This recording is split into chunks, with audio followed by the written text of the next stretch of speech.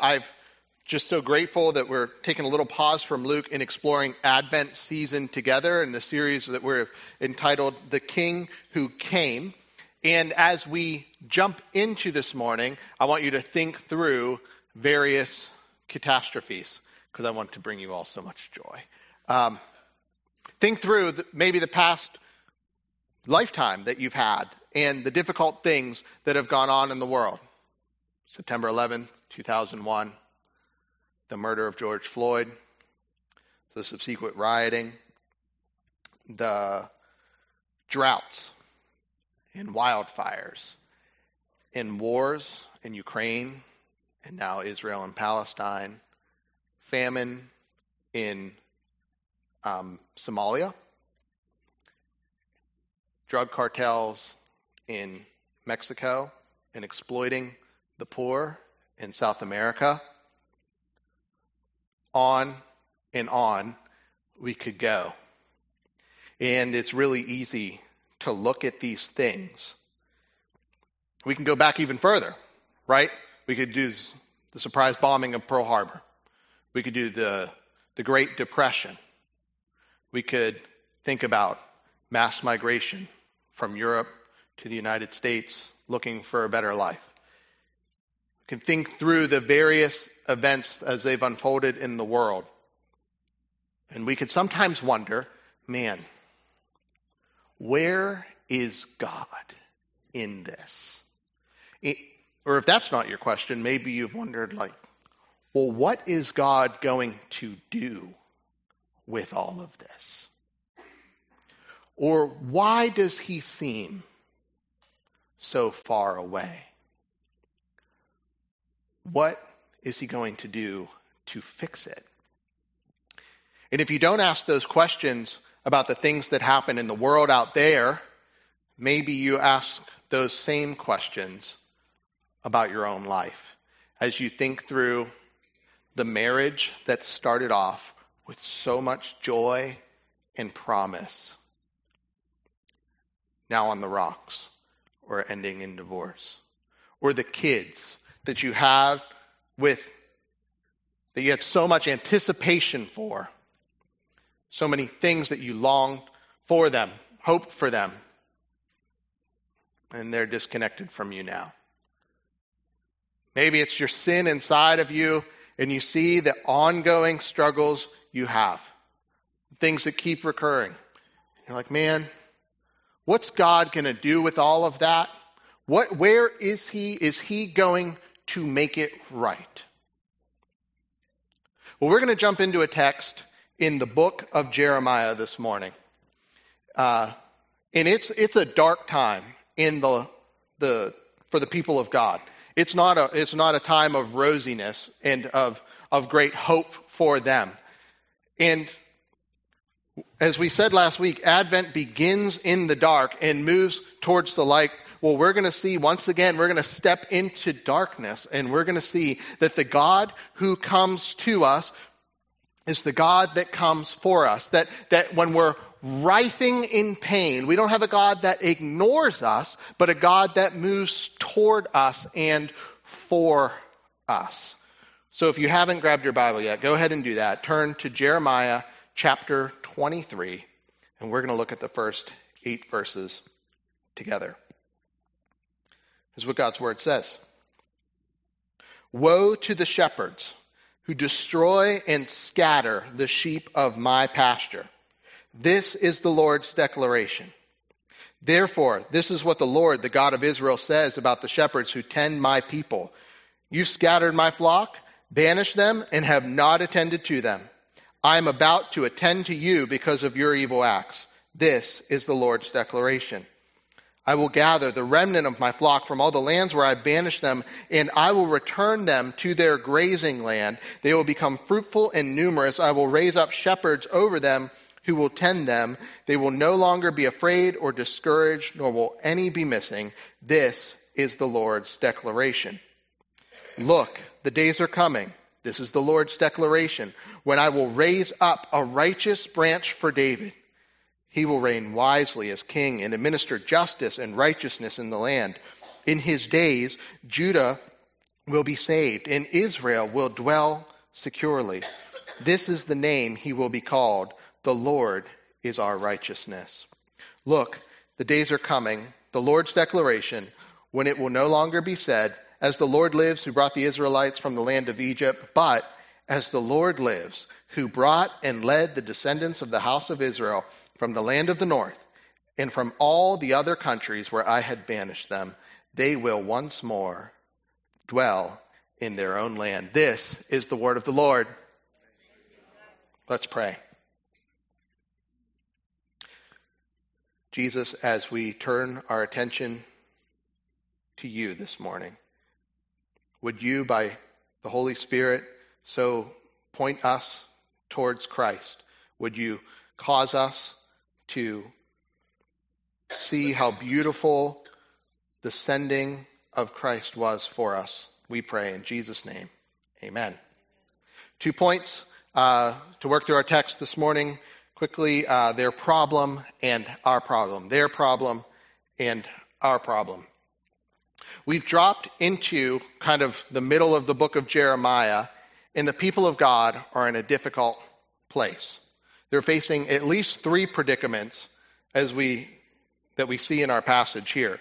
The first is the people of God had terrible leadership. First words in this passage: woe to the shepherds who destroy and scatter the sheep of my pasture. God is calling out the leaders of the time for being people who were bad leaders. They failed God's people. They've not watched over them. The text said that they hadn't tended to God's flock. They haven't watched over them. They haven't served them. And even though Israel had some good kings from time to time, there were some bad kings over and over and over again that misled the people of God. And how did they mislead the people of God? Well, in at least 2 ways.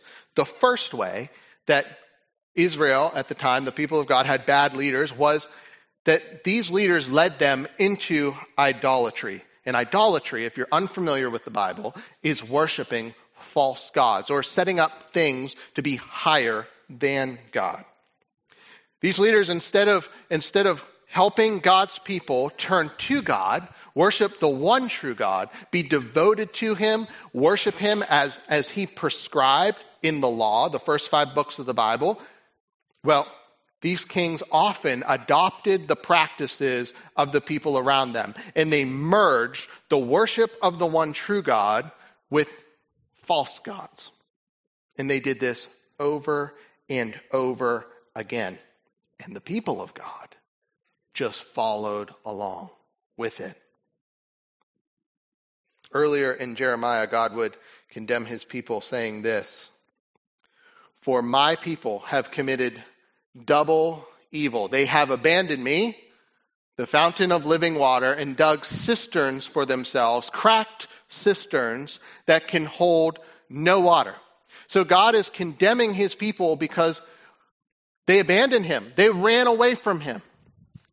God is condemning them because they turned from him, and instead they tried to fill their lives with other things. And God calls them like broken cisterns, broken water pots that can hold no water.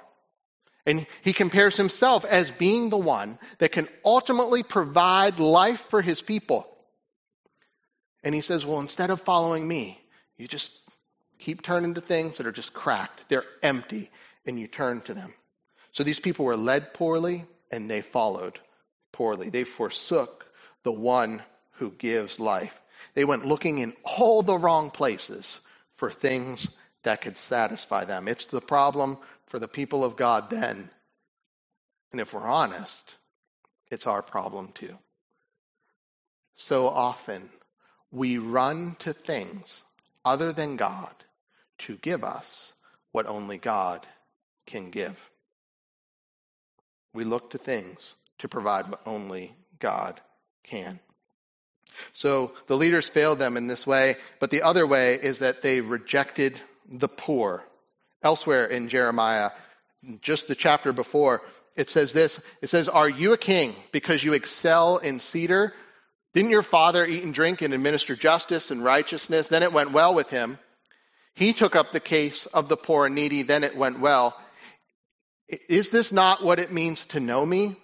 This is the Lord's declaration, but you have eyes and a heart for nothing except your own dishonest profit, shedding innocent blood and committing extortion and oppression. God is condemning a leader for not being like a previous king who acknowledged the poor, but being like a king like all of the nations around them, who committed extortion and oppressed people. So we can see that kings in this day were not that great. They didn't act justly, or fairly, or wisely. And this is just how things went in the ancient world. Kings would come. They would exploit, oppress, conquer. And some had varying degrees of tolerance for God's people, but this was just the way it was. And people were often hoping that God would provide something, some relief, some king that would do the right thing, that would lead the right way, that would lead with justice, that would fix the problems. And every 4 years, we do the same thing here. Would someone just come fix the problem? Every 4 years, half the country rejoices, half the country mourns. And we wonder, when are things going to get put right? If you ever want like a check on this, like our progress is really slow. I watched The West Wing, which was filmed in like late 90s, early 2000s, and it's the same problems. It's unbelievable. Same problems 20 years later.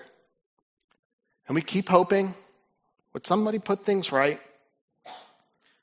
Every 2 years, Congress turns around. We're like, maybe they'll get something done. And we put our hope, and we wonder, was this about fixing things or just about power? Well, the results of the failed leadership then, and the result of the sin of God's people, of just abandoning him and of walking away from him, of following in that way, of not worshiping him properly, is that they've been scattered. Look at verse 2. It says, you have scattered my flock, banished them, and have not attended to them.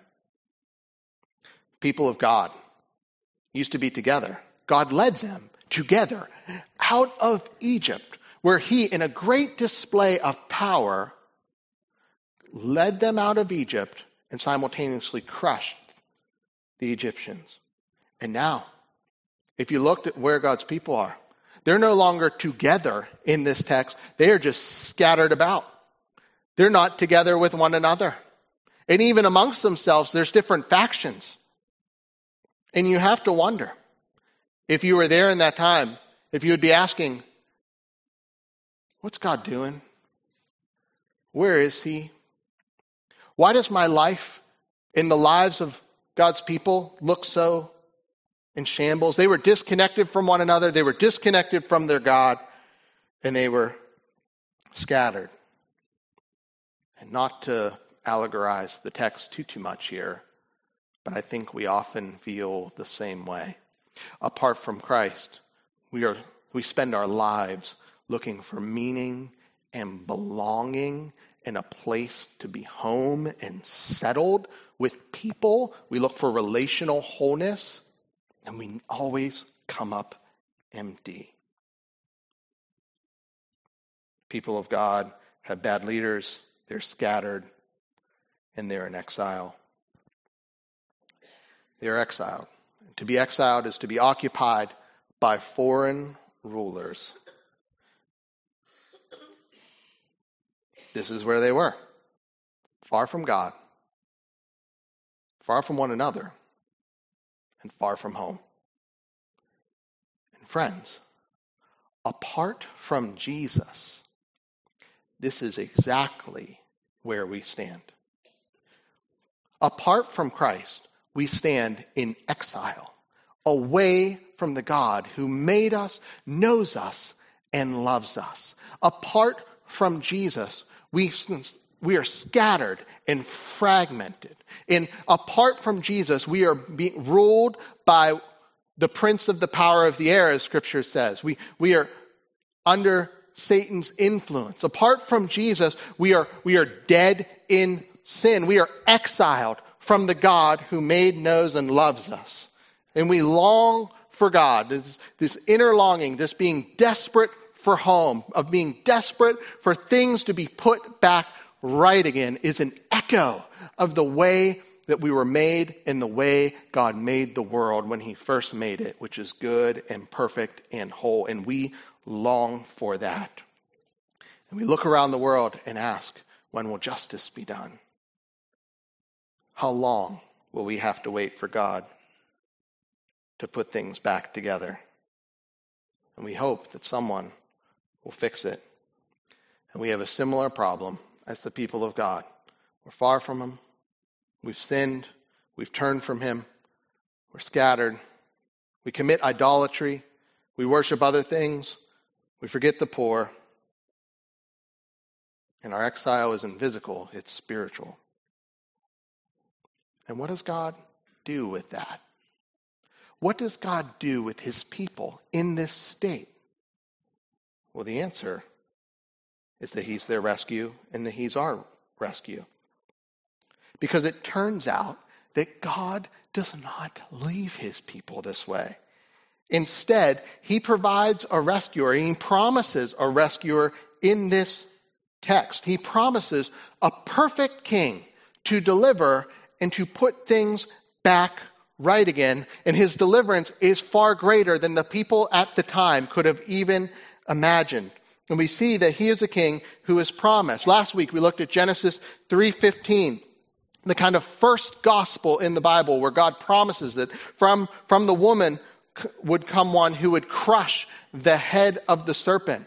That first promise. And then if we were to just keep moving through the Old Testament, we would see that God promises to Abraham descendants as numerous as the stars in the sky. And then if we fast forwarded through the Old Testament even more, that God would promise to David that there would be someone on his throne whose reign would last forever and ever. And if you're the people of God and you're kind of holding on to these promises and looking at your circumstances, you're thinking, these don't match. Messed up. But God promised a king.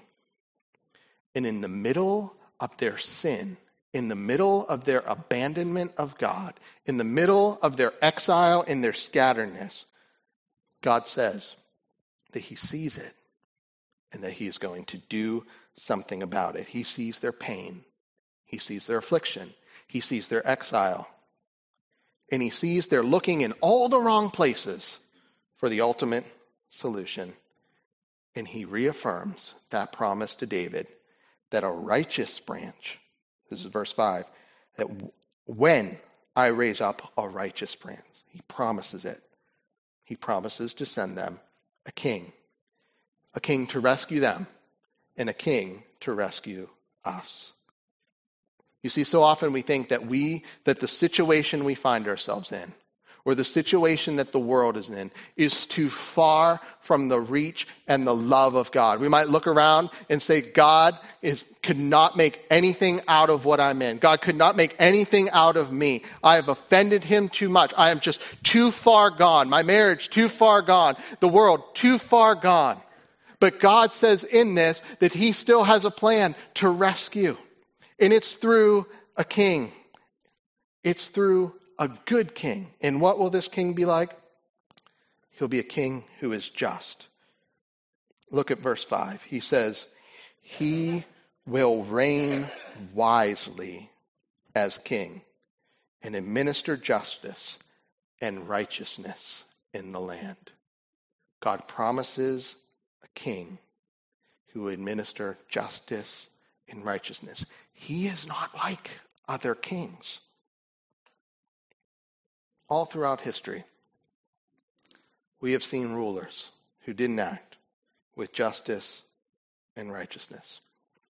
My wife grew up in another country, and I think in one day, I think she said that they have like 8 different presidents in one day.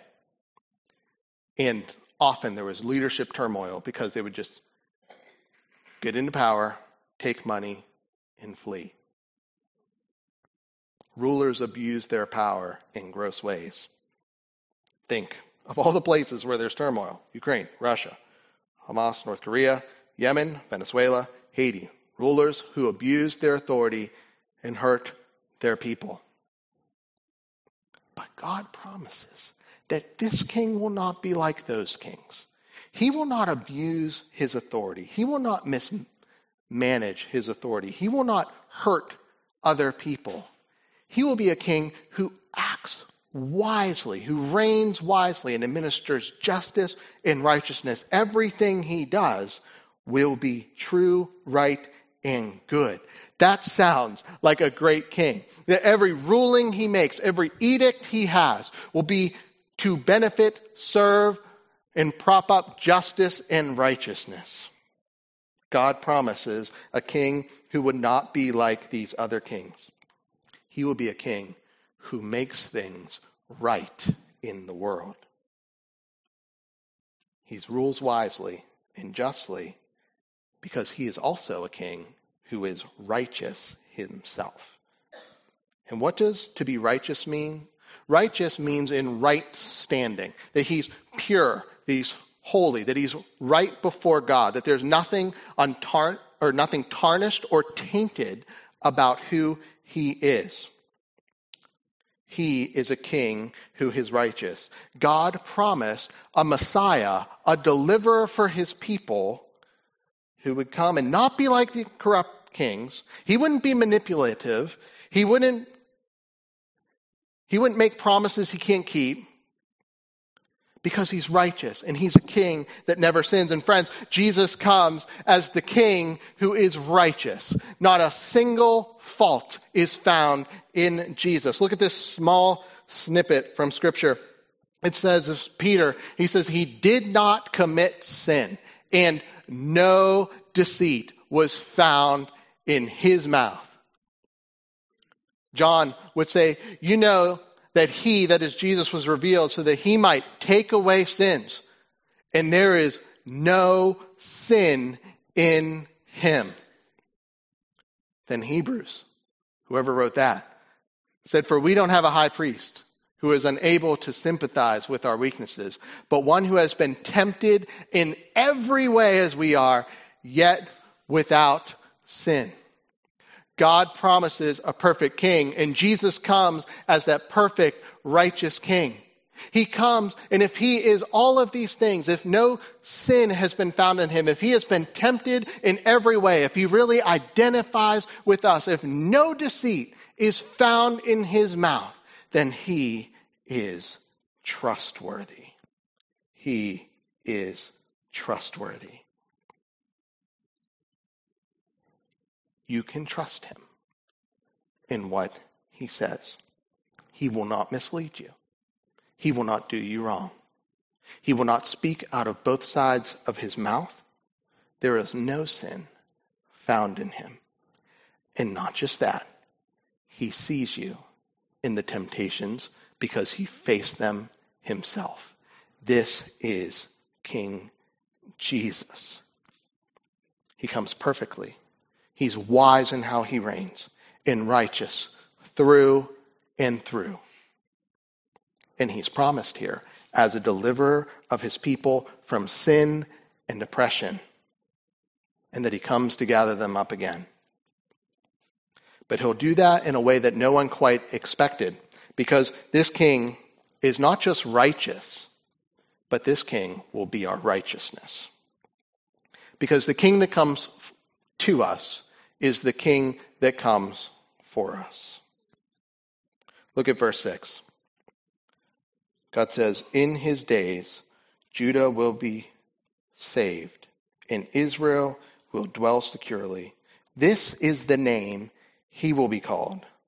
The Lord is our righteousness. The Lord is our righteousness. Jesus isn't just going to be called righteous, but he will be called our righteousness. How does King Jesus begin putting things right in the world? He begins by putting right the people in the world. He doesn't just come to fix everything that's broken out there, though he will do that. But he starts with fixing the brokenness that lies in here.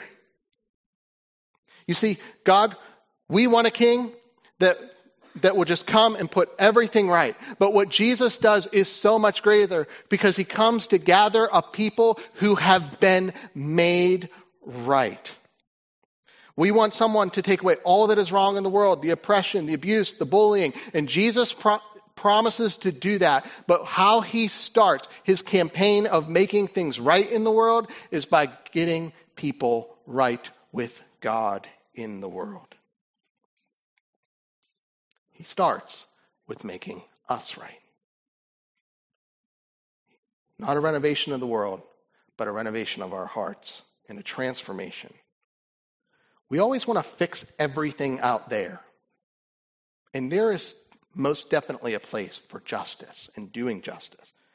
But Jesus comes and starts by fixing what lies within.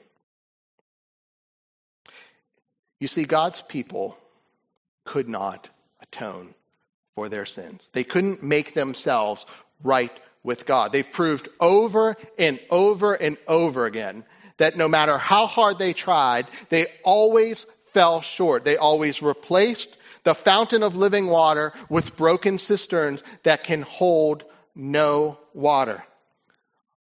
Find themselves far from God because of their sin and by what they have done. And God promises in the middle of that mess and in the middle of our mess that someone would come and make things right for us. You see, you cannot make yourself right with God. No matter how many self-help books you read, no matter how many good things you do, we are regularly sinning against a holy and just God. We can't make ourselves right. We can't clean ourselves enough. We can't fix the world around us. But Jesus has come. Jesus came as the true and better Israel, the one who would make Israel right, who would take the sin of the world and the sins of God's people upon himself. He, the righteous one, would become our righteousness. Peter says, he himself bore our sins in his body on the cross so that we might die to sins and live for righteousness. By his wounds you have been healed.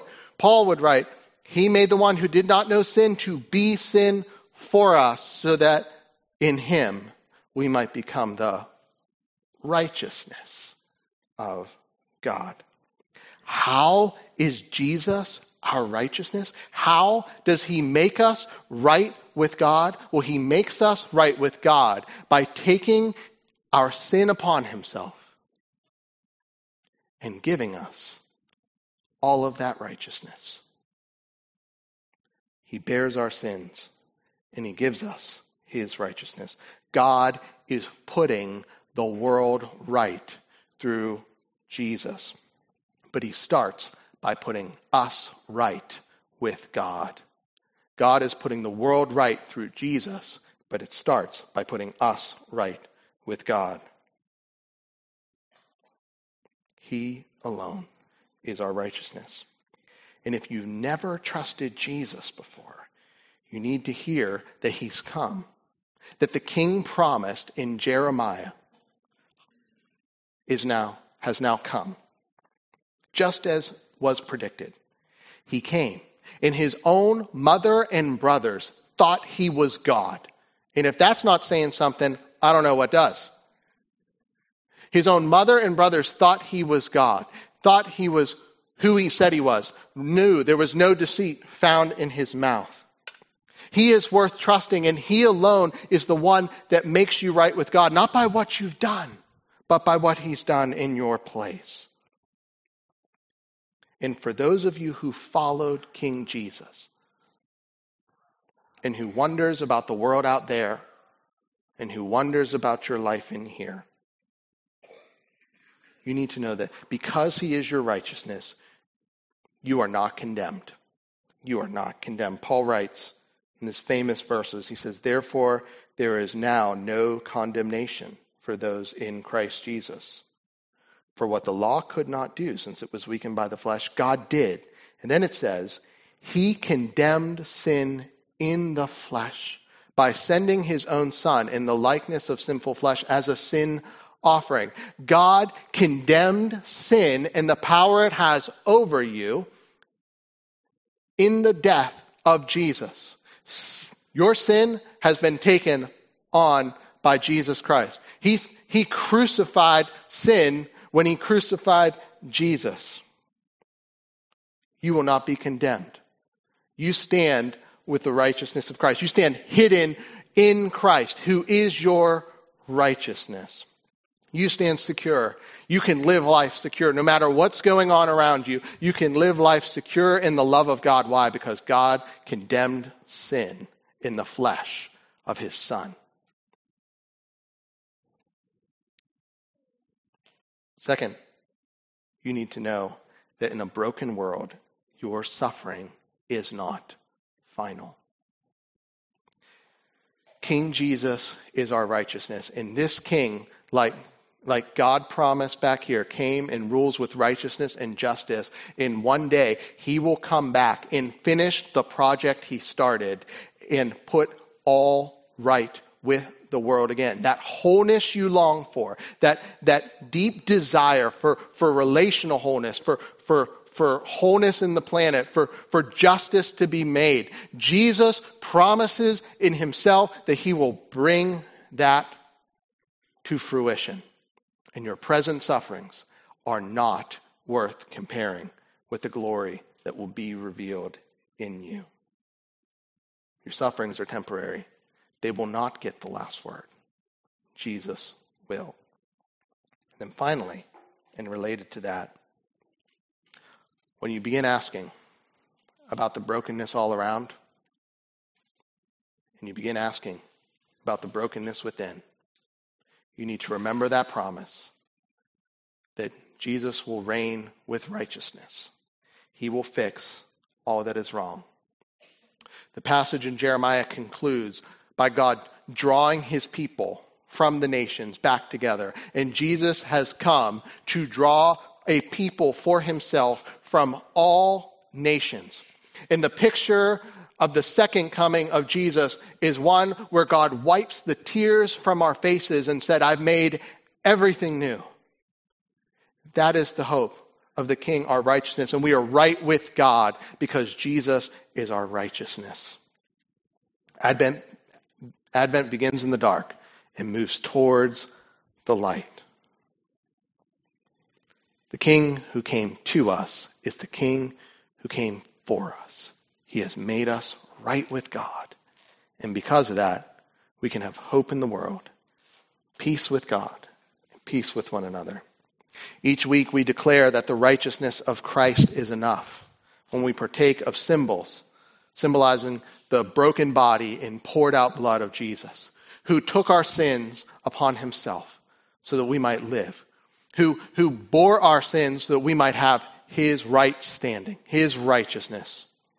And so, friends, we remember this when we come forward each week, that Jesus is enough and that the King is our righteousness. In just a minute, I'll pray. We'll be people up front. You'll come to the front, take a piece of bread, dip it in the juice, and head back to your seats. On the night that Jesus was betrayed, knowing what it would cost him to make us right with God and to make the world right again, he took some bread and he broke it and said, "This is my body, broken for you. Do this in remembrance of me."